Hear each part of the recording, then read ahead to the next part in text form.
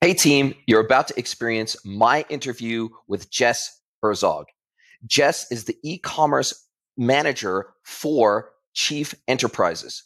Chief Enterprises designs, manufactures, and distributes electromechanical and power systems for the on and off-road automotive industries.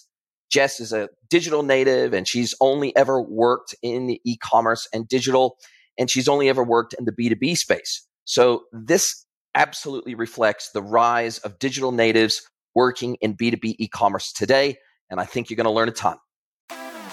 Welcome to B2B Commerce Corner. Commerce Corner is a sub-series of the E-commerce Edge podcast discussing all things B2B commerce through the lens of agencies, consultants, merchants, and more. Enjoy.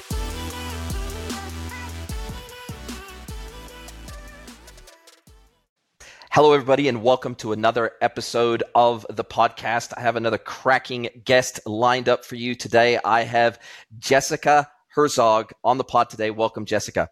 Thank you very much. I'm happy to be here. It's awesome to have you along for the ride today. And you have been working, this is part of our B2B sub-series of the podcast. And as I mentioned off air, it has proved to be far more popular than I could have ever imagined it to be.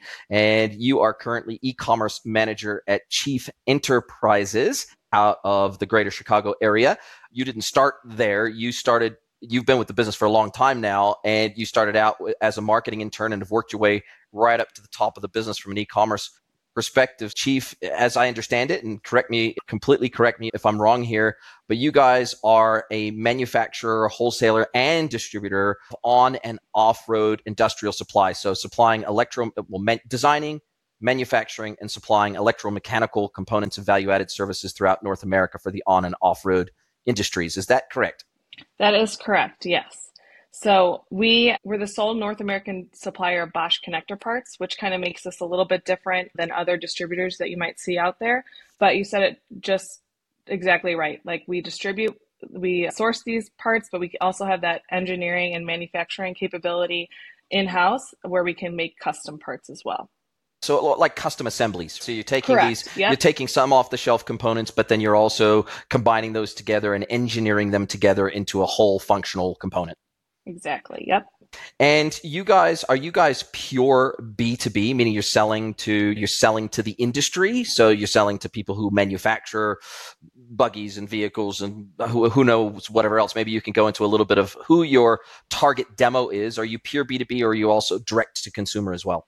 Yeah, I would say we're majority B2B. When we're going out trying to find new clients, our sales team is focusing on those manufacturers. We're trying to design in our products at the engineering level, but we also service some aftermarket. Through our e-commerce channel, we'll sell lower volume to the aftermarket, so a little bit B2C.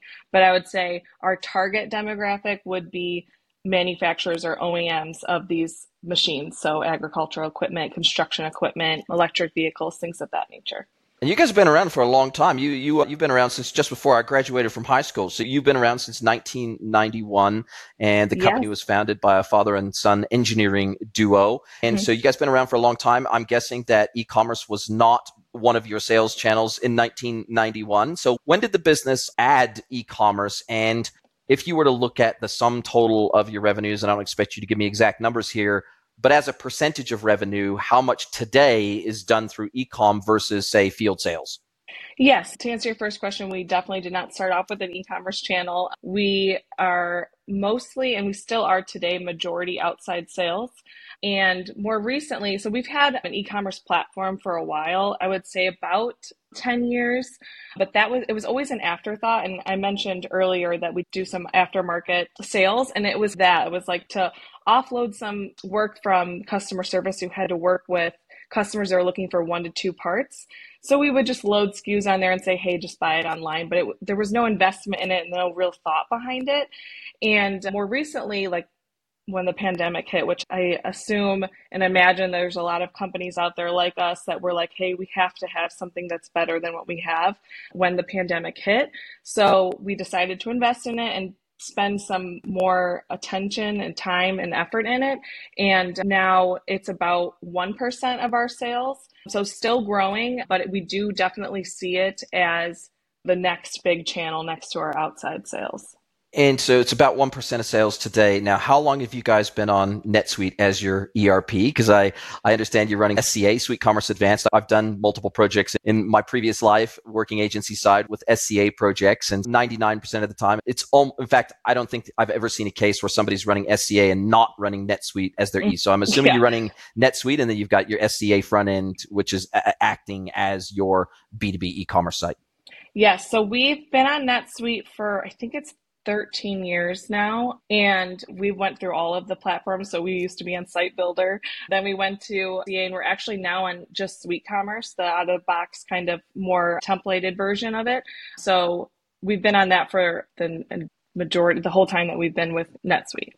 Yeah, look, and it's so interesting because I think that Suite Commerce can be a great option for B2B brands that are on NetSuite. It's not the kind of platform where you just implement the Suite Commerce front end without having the NetSuite back end, because it's a semi-native product. I'm sure Suite Commerce Advanced was an acquired product, and then they integrated it back into the core of NetSuite. There are definitely some, let's say, merchandising limitations in Suite Commerce Advanced. You couldn't compare it to something like a BigCommerce or a Shopify or a VTEX or any of the really the cloud platforms that are out there that are dedicated to e-commerce. You can't really compare it because it leverages so much native NetSuite functionality, from kits to bundles to manufacturing to the whole, especially if you're using NetSuite WMS as well, whether that be Lite or the WMS Advanced. And so it really is so tightly coupled with NetSuite that you see the value if you're running NetSuite, and that it's easier to maintain product information because you've already got to have a certain amount of product information in NetSuite anyway to be able to sell the product. And then using SEA or even, heaven forbid, Site Builder, you can add a whole lot more content around the product that you are not able to easily support just with NetSuite on its own. So when you add the Suite Commerce module to NetSuite, it opens up a whole bunch more functionality. It adds a bunch more native custom fields to a product that is specifically surfaced through the web front end. So when you guys, were you with the business when they first implemented Site Builder and implemented e-commerce for the first time? I was not there when we did the switch to NetSuite and got the website, but I did experience it from Site Builder to SCA and then SCA back to SC. But to your earlier point, I totally agree. Having NetSuite and using Suite Commerce, we don't have to worry about a PIM per se. So our product data is in our ERP. That's our one source of truth. And I find that's the biggest advantage of using Suite Commerce because we use NetSuite. That's not to say that there's other limitations with Suite Commerce. It takes a lot of customization to get what you want. But with that being said, you can really customize it to get whatever you want, just how much development work you want to put into it. But yeah, it's been great to have that seamless connection between ERP and the front end for sure. Simplifies the stack massively when you don't have to have a separate PIM, a separate CDP, separate marketing automation, separate all the different components. If you can have them all in one modular platform and including CRM. So now all of a sudden, whether it be your sales team is securing that 99% of transactions and they're going directly into NetSuite, or maybe they're going into NetSuite via EDI. And then you've obviously got your web transactions. They all go against the same account, and all of that information, including all of the request for quote and all of the customer service aspects and ticketing and all that stuff, is all against that single account in NetSuite CRM. And I personally think NetSuite CRM is about the best there is, but definitely one of the best in the world from a CRM perspective. So I can see the advantages. I guess the one challenge that I've witnessed, and I'd love to hear your perspective on this, one challenge that I've seen people have when they're running Suite Commerce or SEA is that there's not nearly as many agencies that specialize in Suite Commerce as the majors, right? The major SaaS platforms, the Adobe Commerces of the world. There's just not as many agencies that have that deep specialization. And therefore, it can be hard to find someone who can do all that custom coding without, especially if you don't want to go back directly to NetSuite. And I never recommend someone go direct to NetSuite. I recommend they work with NetSuite partners for both the NetSuite ERP piece and the e-commerce piece. Have you guys struggled to find an agency partner that can keep up with what you guys want to do? I think we've been very fortunate. we were paired with a great implementation partner. I'll give them a shout out. Go Virtual Office. They're out of Wisconsin. So they're great for back-end technical projects. And then to your point about finding someone, when I was going through the website design, I really wanted to find someone that had NetSuite experience, because I'm like, yeah, you can design me a great website, but to your point, like, it's such a niche program. Like, I need to be able to implement that and work with it seamlessly in the back end and the CRM side. So I really need someone that understands NetSuite. I did a long search and I ended up finding Tavano Team. So they are a total like digital marketing agency as well as an expert in NetSuite. So they've got NetSuite developers.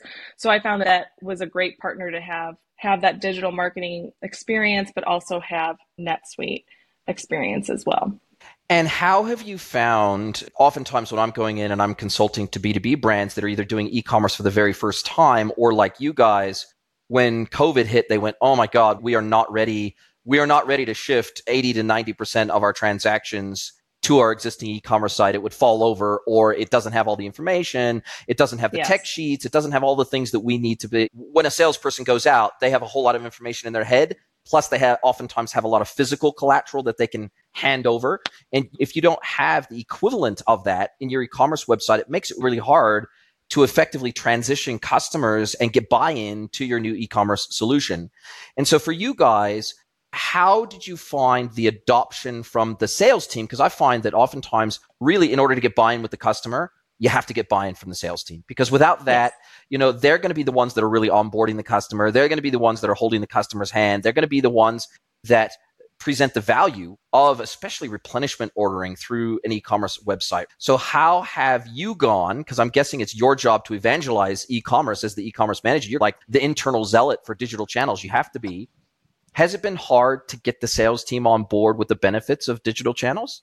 Yes, it's been a challenge, and it's an ongoing challenge. And I would say I saw it in sales and customer service as well. And I honestly think that at the root of it was just not knowing how to use the platform or not knowing much about it. And I found that educating our team members is what made adoption that much easier. So what I did was I just had like intimate training sessions with customer service and sales, and just said, hey, this is because they would come to me with questions to try to help customers. And I really wanted to empower them to be like, hey, you guys can help them, like customer service, sales can help use this platform. We can all work together in the sales channel to convert these customers. So I found it was best to sit down and be like, hey, this is how I help the customer through the website.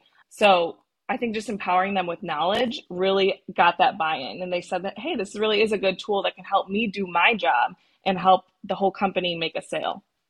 And when the company, you weren't there when they first implemented e-com, but you probably know the history of how it came about in the business. You have to. And did you find that in order to get better buy-in from sales and customer service, that the same incentives that were in place and the same KPIs had to be extended to digital channels? In other words, in order to not get resistance, you don't want the sales team to feel like they're being replaced. You want to feel like they're being augmented, that they're being helped, that you're taking a whole bunch of admin pain off their plate so that they can go out there and they can build relationships and maintain relationships and secure new customers without fear of the digital channel taking money out of their back pocket.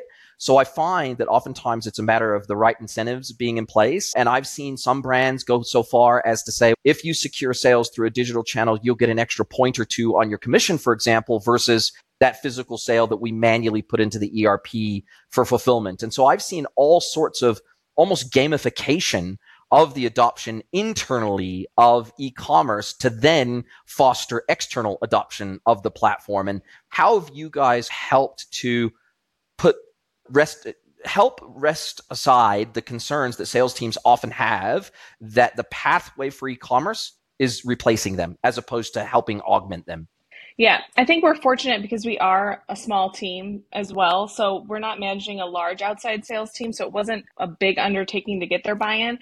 But to your point, we did not take any commission from them. If it's their customer and the customer has decided to go through the website, the way I explain it to them is it's just the way they're placing the PO. Like that's just the way that they're purchasing. You might be visiting them or they might be chatting us on the website. We're all working towards the same goal. So we definitely made that a point to say we're not taking any commission away from them. So I think that obviously eases them because they're not losing money on it. It's just giving the customer a little bit more of that self-service power, and in return, it makes them happier. It's easier for them to just go online and place the order than to email the order in. Why not give that to your customer? So we were fortunate. Our sales team is on board. On board from day one. Got to have it. Yeah. And how are you guys finding the potential for a B2B e-commerce to be an acquisition channel as opposed to just a replenishment ordering channel? What I'm seeing kind of an evolution in the market is that a lot of B2B brands, perhaps, that started out with just an e-commerce portal, meaning you had to authenticate in order to see your prices, in order to see your catalog. It was effectively a gated experience. And I see your website seems to be a little bit of a hybrid of that. You can see major components of the catalog. You can see what I assume is your highest price tier on the website when you navigate the website. So it appears that you guys have made the jump from purely a gated experience to more of a both long tail SEO benefit experience, because your products can actually be indexed by Google because they're not behind a gated experience. But secondarily, can customers who are new to the business that maybe want to create a B2B account, can they create an account through the front end, or do they have to go through admin first? You create the account in NetSuite for them, and then they can start purchasing. We do it both ways. So they could create the account themselves on the front end, but in order to get like a negotiated price, they'd have to work with our inside team. Yeah, we do both ways. And we found that B2B, even though it is much different than B2C, a lot of these buyers are expecting that B2C experience. So they're going to come to your website. They're not going to see pricing. They're going to go to the next. So if our competitors are showing prices, we have to. So yeah, that's what we found, and it's been working well so far. It does add another layer of complexity with trying to keep up with what prices to show versus internal pricing. Negotiated pricing is a little bit more complicated, but I think that's just the world that we're in right now, and so we have to adapt. And I'm guessing that some of your B2B customers have exclusive products, exclusive ranges, custom engineered products, et cetera. And so one of the other challenges, apart from pricing, is catalog visibility. So what I often see is that a lot of B2B brands that are using the website as a lead gen channel or a customer acquisition channel is they show the most restrictive catalog of all, and they show the highest price list, basically, or the highest price that they have available on any product. That becomes the default web price until someone negotiates their own custom pricing, or they get put into a pricing tier from there, or tiered pricing, or whatever happens to be that they get put on. And are you seeing a similar sort of thing where you guys basically are saying, okay, we're very comfortable showing this subset of our catalog, the stuff that we would sell to absolutely anyone that came to buy from us, but we're going to restrict the products that are custom to specific customers that have maybe custom designed components, et cetera? And is that one of the additional challenges you guys had getting that over the line internally, was saying, hey, we're not going to expose the whole catalog and all these custom products. We're not going to expose these discounted prices. We're going to show the highest price we have available against an item. And that also helps to put salespeople at ease that the wrong thing isn't going to be seen by the wrong customer. Yes, that definitely is a challenge. And we did exactly that. We have standard off-the-shelf products that we can sell to anybody, and the pricing is strategic in that way. And then NetSuite actually has a functionality called personalized catalog views that you can implement if you've got a specific part number with specific pricing for a specific customer, so they can log in and see that they're the only ones that can see those part numbers with that pricing. So that functionality is already there, which is very helpful. Yeah, that native functionality, I guess, is awesome because it becomes part of the catalog becomes joined to their price list. So they get a unique price list and they get a unique catalog. So that native functionality of those two being tied together makes for a pretty seamless experience on the front end as well, because you're exposing those exact same authenticated prices through your e-commerce experience as you would through the back end of NetSuite when they're generating an internal PO and either emailing it across or sending it through via EDI. Now, do you guys offer EDI support as well for your bigger customers that want to send a PO directly from their procurement system directly into NetSuite via EDI? Do you support that as well? Or do you support any kind of punch-out functionality which can integrate into their procurement systems? Or are you purely, from a digital commerce perspective, are you only offering e-commerce today? We do have EDI, and I believe we're currently working on expanding that functionality a little bit more, but I don't know too much about that. We don't have punch out, but that is something that's definitely on our radar.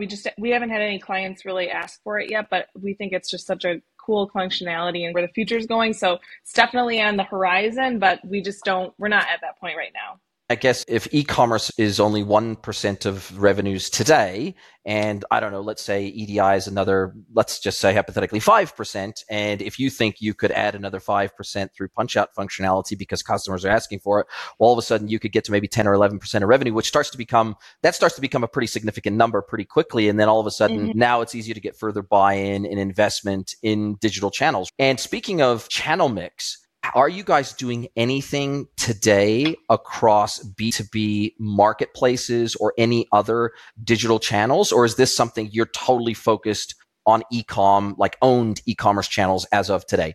We list on some inventory websites that market to our industry. So it's basically an inventory listing site, and then it links directly to our site. We found good success on that as well.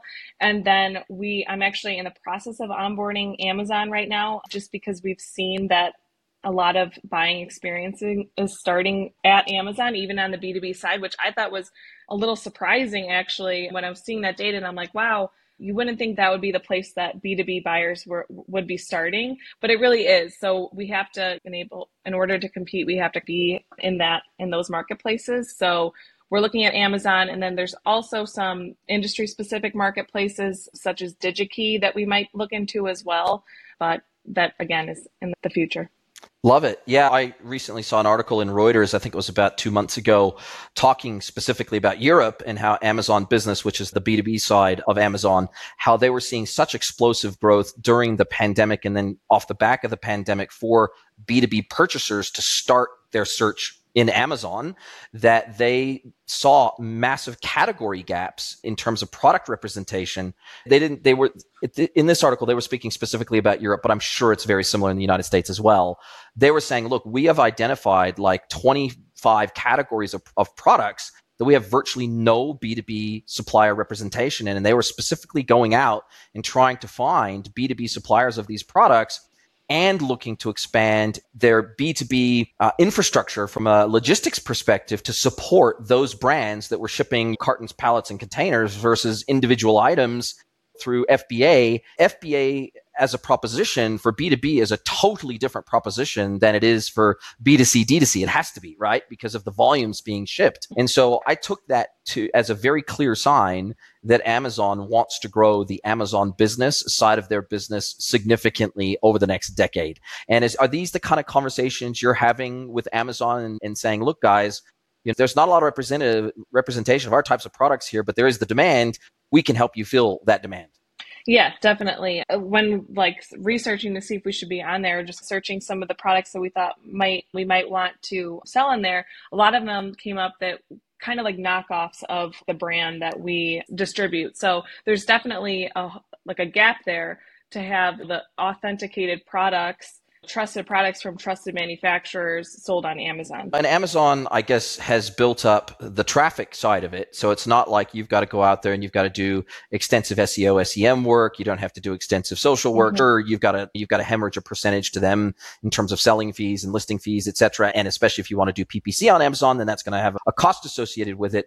But because they're already generating a substantial amount of traffic to their platform, at least from a sourcing perspective and a CAC perspective, it's all rolled up into the costs of doing business on Amazon. And as long as you've got some element of pricing power, then you can do very well on Amazon. I guess if you are just another knockoff seller of a product and you have zero pricing power and it's a race to the bottom, then it's a totally different story. But in your case, you're selling name branded products that are very well respected, very much in demand. And especially if you've got exclusive distributorship of some of these individual components, then that puts you in the driver's seat to represent that brand in region. Yeah, that's what we're hoping for sure. We'll see how it goes, but I honestly think it's going to be a great channel for us. To your point, there is a lot of work that people don't see with SEO and trying to get your products in a highly competitive marketplace, on the search engine. To your point, yeah, Amazon does that work for you a little bit as long as you are positioned correctly, have the right information, images, stock, all of those factors. It should be a good sales channel. Very nice. And how do you guys see fulfillment working in the Amazon channel, or is that sort of TBC? Are you still thinking we're going to ship direct from our location, our warehouse, and we're going to ship nationwide, or are we going to try to partner with Amazon because of some of those fulfillment promises? I know Prime doesn't extend to business sales, but obviously you've got a certain expectation when people buy through Amazon of how fast it's going to get to you, and at least for a fulfillment promise from you guys, you got to put that out there of the expected delivery time of a product, and you got to hit that every time. Otherwise, Amazon's going to nail you for it. So how do you see the logistical challenges of meeting Amazon's expectations around fulfillment?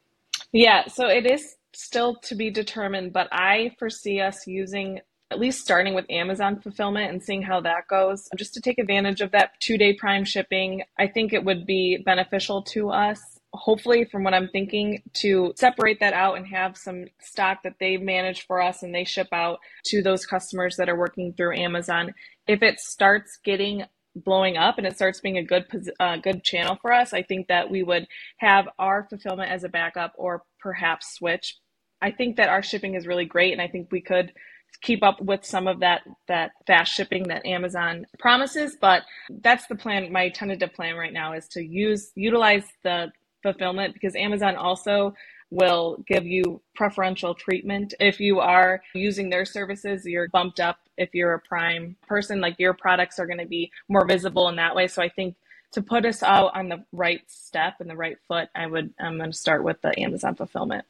Yeah, totally makes sense. Now, that's one of the other beautiful things about NetSuite. I'm a big NetSuite proponent. I've worked with it for years. Absolutely love it. And one of the other great things about NetSuite is being able to natively manage inventory and locations all within the one platform. So you can have a location in NetSuite that's your Amazon location, and the inventory that's in Amazon is represented in NetSuite. So you have a single view of inventory. You have a single view of inventory in transit, both inbound and outbound and on site.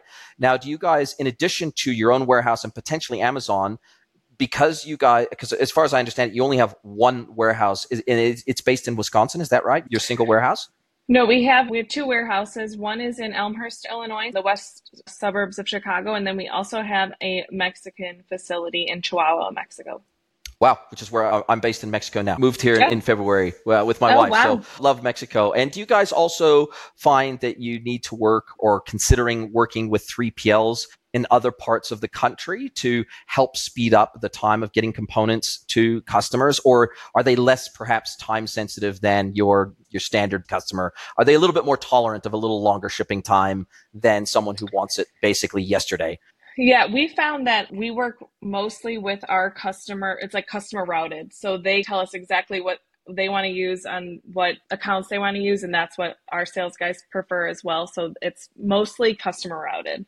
So it's effectively FOB. So they've got their own carrier that they work with. And effectively, they'll arrange to have that carrier collect the goods from your warehouse and then get it to them however way they're going to get it there, because they get a great price through their carrier relationships. Right. Makes total sense. These are the types of things. I know I sound like I'm getting into the minutia here, but these are the types of things that literally a lot of B2B brands just don't think about when they're looking at setting up e-commerce. They don't think about the 101 thing checklist that they're going to need to translate from the way that they do things today in a more maybe analog, manual way, that where the salespeople they know how everything works and they just organize it all directly in the ERP, or maybe they take a PO via CSV that's attached to an email and then they upload that into NetSuite on behalf of the customer. When they're trying to translate all of these business processes, even things like request a quote and approve a quote, and here's the volumetric pricing, and here's the price break at thresholds, here's the MOQs we're going to apply, all these things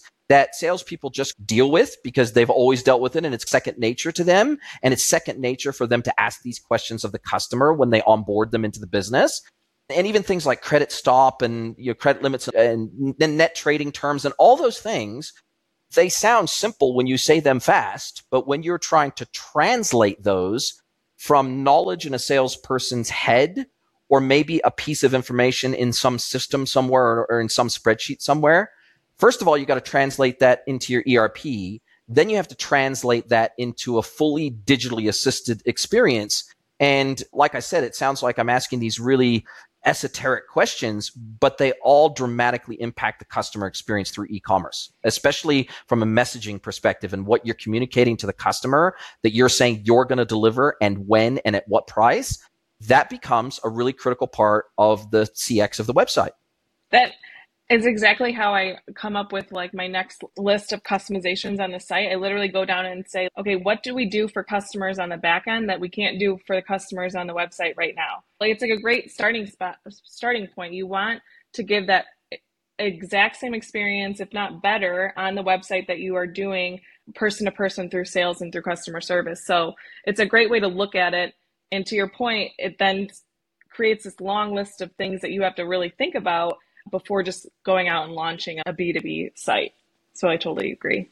And how, as I understand it, this was your first B2B gig, full stop. And really, you cut your teeth on the B2B space. You didn't cut your teeth on the B2C space. You cut your teeth on the B2B space. And so not only did you have to upskill on all the e-com things that you need to know and be able to manage partners and be able to parcel out specific work that you want to own internally versus handing that off to partners, creating your technical roadmaps, doing the initial BRD, the requirements gathering internally for your launch on Suite Commerce, and then also liaising with your internal team and being the middle person that sits between sales, customer service, agencies, other integration partners, etc. So you the piggy in the middle, so to speak, where you've got to try to keep everybody happy and you've got to translate business requirements into technical requirements. So you've got to be reasonably technical, but you also have to understand the nuances of B2B business to begin with. And it's so different to B2C land where,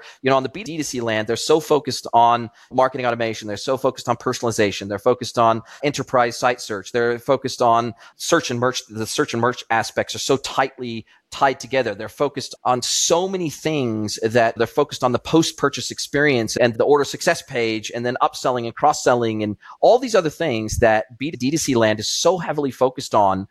Whereas I find in the B2B world, yes, that is a focus to a degree, but more importantly, it's how we translate those, how do we bring a very B2C-like experience, but layer all of that additional B2B functionality on top of that so that it's super easy and almost frictionless for somebody to buy through us. And so you had I'm guessing, a very steep learning curve in the beginning of your work with this business because you had to understand B2B in a really nuanced way. Plus, you had to upskill on e-com. So, wow, what a steep learning curve.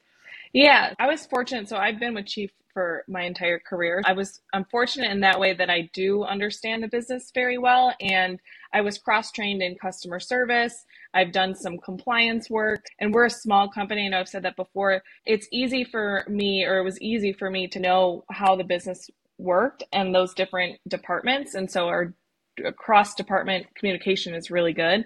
So when it was time to say, okay, we need to do this e-commerce platform, I had that background knowledge. I knew exactly like who Chief was and our value that we brought to the customer from a non-digital side of things. So the challenge was just gathering all that information and knowledge and trying to get it to the front end. And then to your point, yes, learning e-commerce trends and learning the platform and the technical side of things. And I think it was just experience, like going through multiple platform changes. That was really helpful. And just learning on the job, I would say. On the job training is like the best training. It certainly is. That's exactly how I've learned throughout my career. And you can't go to university and get a degree in e-com. So you can get a commerce degree, you can get a business degree, you can get an IT degree, but you can get a computer science degree, but you can't get an e-com degree. So those of us that I think hopefully are succeeding in the industry, we had to fly by the seat of our pants for a while and just be really comfortable with being uncomfortable and being really comfortable with not knowing everything, but figuring out how to figure it out. And I think that all the great people that I know in this industry, they're all self-taught, or they've had the privilege of working underneath some really great leaders who are also self-taught that they could hand down and pass on the baton from one person to the next of what they knew. And from my experience, the only way you can learn in this industry is by doing, because there's books that can help, especially on marketing, etc. But when it comes to the operational and technical side of e-commerce, you just have to do it. Definitely. I totally agree. It's trial and error. It's talking to resources, developers, like, this is what I want it to look like. How can we make it look like that? We're also fortunate that we have a NetSuite expert that we hired direct. So our director of IT has a rich NetSuite background. So he's a great resource, and he comes from the consulting side of things. So he's seen a lot of different businesses, worked with a lot of different businesses. That's great. Just, yeah, surrounding yourself with people that have done it before or through trial and error, and then just trying to do it yourself and see what works and what doesn't is really the best advice that I could give. Okay, here's an important question for you. Have you ever been to Sweet World? I have not, but I have watched the videos. Sometimes they live stream them. I don't know if you saw or if you were there when they had that one rapper performer. Like I was there. I think it was 2017, I think was the year that I went. And it was like a rock concert. It literally was like a rock concert. Yeah, I don't know. I can't remember the exact performer, but I remember watching that. We had it streaming at our office. We all got a kick out of that. It was funny, but I've wanted to go though. It's about time. I should go. I can highly recommend it. Obviously, Vegas is crazy and fun. At the worst of times, you're always going to have fun in Vegas. But then you layer on top of that all the NetSuite zealots, and you get them all in one room. I've never seen so many CPAs go as wild as I have at a NetSuite event. The number of CFOs that come to these events, because, oftentimes NetSuite is driven by the CFO or the financial controller in a business. They're the ones that kind of pull the trigger on a new ERP system because it becomes the financial beating heart of the business. But man, those people know how to let their hair down and party at a NetSuite event. I can tell you from firsthand experience. That's awesome. Yeah, I'm definitely going to have to try to go this year or next. And what would be if someone was staring down the barrel of doing B2B e-commerce for the very first time? Because surprisingly, there's still many legacy businesses working in legacy industries and legacy categories that have never done e-commerce before, or maybe they set up an e-commerce in some server room 10 years ago and they've never really thought about it since. And now all of a sudden they're going, oh God, actually we were really hamstrung during COVID. We really need to think about this e-com thing. What would be your recommendation in the first 1, 2, 3 steps as they are starting to consider adding e-commerce as a channel to their business? How can they set themselves up for success in those very early consideration stages? Yeah, I think first and foremost would be realizing that it is more than just a sales channel. It really helps with, the whole funnel. So even if you still have sales and you're not seeing like immediate success from e-commerce, the customers might be interacting with your site in other ways. They might be downloading a data sheet, or they might be looking at stock before they make that purchase through the normal channels. So realizing that it is not just a sales channel, it's really helping you market your business and helping your other channels as well. I think that's the first thing. And then second would be to really take a look at your product data and make sure that you've got all the data clean, as much information as you can about the SKUs that you have would really set you up for success, because you're just going to be backlogging anyway. And trust me, I'm going through that right now. It's a pain, but it really is something that needs to be done. That's not to say that you can't in tandem start launching some of the technical framework and the stack that you need to launch the site. It's just keep that in mind, that product information is probably the most important thing when it comes to B2B, because that's what people need. They need information in order to make that purchase. So that product data, images, all of that would be like number one, I think. I would 100% agree. That's oftentimes when I go in, the first thing that I look at, I ask for a sample of their product data. And I will know straight away whether they are anywhere close to being ready for digital channels just by looking at a sample of the product data. And the other thing that I also find is that oftentimes B2B businesses struggle to understand, the difference between structured and unstructured product data and how that's going to impact their business and their ability to merchandise and sell online. But 2, they might inherently know, but they don't understand the impact of the fact that things like price are an attribute of the customer, not the product in the B2B world. Whereas in the world, price is an attribute of the product because there's only one price for the product. Whereas price is an attribute of the customer. And so I think when you look at the combination of the complexity of the product data to do e-commerce, combined with the complexity of the customer data to do e-commerce right. So, you might have a senior buyer, a junior buyer, and then a procurement specialist that has to sign off on orders within B2B land. You have these kind of tiered account systems in the B2B world that you just don't exist. You got one person, one account in the B2C world. And so I think when we combine product data with customer data and how those impact the customer experience on the front end, if that isn't really clean data, at least structurally speaking, then you're never going to be able to get live. They might be in build on the front end piece, and they might even 9 months down the track, they might be ready to launch. But if your data is not ready to go, you cannot launch. So I totally 100% agree with you that data, full stop, is the enabler of e-commerce. And it's even harder to get that data correct in the B2B world than it is in the D2C world. Because oftentimes in the B2C world, that data is supplied by the supplier.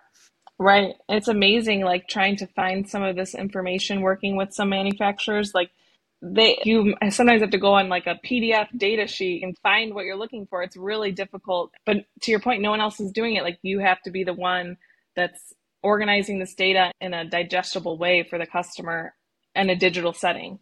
Absolutely. And especially if you're reliant on your ERP and you're selling products with variants, for example, then the way that you structure that in your ERP becomes mission critical, especially if you don't have a PIM sitting between your ERP and your e-commerce platform. In the NetSuite world, the big question is, do we do matrix items or don't we? Do we link them together via custom field instead of a matrix? And how do we then present that on the front end if there's multiple variants of a product that we want to show on the same PDP? So there's a lot to think about and to get organized well in advance of you ever starting to scope that new e-commerce, that shiny new e-commerce solution that everybody thinks is going to be the silver bullet. There's no such thing as a silver bullet at the end of the day. Yeah. That's another thing, like how you want to organize your catalog. Like it's things you have to think of before that you don't think of, and you're like, oh, but if you're on the front end and it's a mess, like it's all comes back to customer or user experience. So another good thing to do is look at your competitors or look at websites that you are like, wow, I enjoy shopping on that. Look at what they're doing. Why not? Yeah, we're definitely seeing, I think, a lot more cross-pollination from the B2C world conceptually into the B2B world. And I think from an information architecture perspective, the B2C, D2C world tends to do information architecture really well, and filterable attributes and faceting and all of the information that you put on the product page and all that sort of stuff. I think the B2C, D2C world has done that pretty well for a pretty long time. And I think we're going to continue to steal ideas from that space to continue to make the B2B experience more B2C-like over time. Right, exactly. Totally. Yep. I totally agree. Look, Jess, this has been absolutely amazing conversation. Look, you've got this deep experience in B2B. It's the only experience you've had, which is amazing because very few people that I come into contact with in the B2B e-commerce world come from the B2B world. 9 times out of 10, they come from the B2C world and then have to learn all the new stuff about B2B, but you had the benefit of being in B2B. Do you see yourself at this stage, do you see yourself staying in B2B land? I'm guessing you probably won't necessarily be with your company forever, but maybe you will. Maybe you'll finish your career there. I don't know. But if you were to leave your company for whatever reason, would you like to stay in the B2B world, or would you like to dip your toes more in the B2C world? Or have you really now, you've got this specialization in B2B that you're like, man, I'm going to hang on to this with both hands? Yeah, I would say the B2C side is tempting. It does seem very exciting and new. But when I think about like my next step, I feel like that B2B experience that I have, I feel very confident in that. So it gives me like an edge. Like I feel comfortable talking about it. Like to your point, I've been here my whole career. So I feel like I know the space very well. So I tend to gravitate towards opportunities like that because that's just where my experience is. So.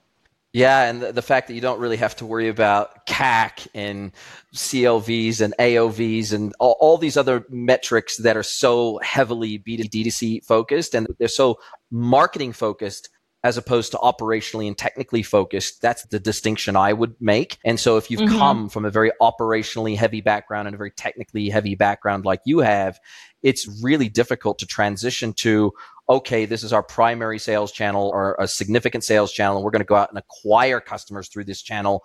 This is maybe a channel that they're the only channel that they'll ever shop with us through. It's not going to be 1% of our sales. It's going to be 95% of our sales or 100% of our sales if they're not omni-channel. It's a totally different discussion. It's almost a totally different skill set to be able to bring to the table. So I think you're making the right decision. I think specialization is a superpower, and it feels like you've done that for the whole of your career. Yeah, I appreciate that. Listen, it's been awesome chatting with you. We're now at the time where we're coming to the close of our time together. And now this is where I have a chance to flip the script I have a chance to hand the microphone over to you. You ask me one question, any question you like. So Jess Herzog, what is your question for me today, please? Sure. And I'm surprised we didn't really touch on this, but I'd like to hear from you what you're seeing in the AI space and like what you're most excited about when it comes to AI in e-commerce. Absolutely. So I think that there's two parts to this answer that I'll give. First of all, I just had a Mentoring Moments episode that I released with Ryan Imlach, and they're running NetSuite inside their business. They're not running it on the front end, but they're running it on the back end. They recently implemented NetSuite. They only went live with it at the end of 2022. And he is using ChatGPT to help him write custom suite script. And so instead of having to go back to his NetSuite partner every single time he wants something custom written or an automation or a custom saved search or anything like that, if he wants something custom done with SuiteScript, he didn't want to have to be completely beholden to his NetSuite partner for every tiny little thing. He wanted to be able to take that on board and own that internally himself. And what he's found is that 99% of the time, he can go to ChatGPT. He can describe what he wants to happen. ChatGPT will spit out the suite script. He can implement it directly in NetSuite, and it just works.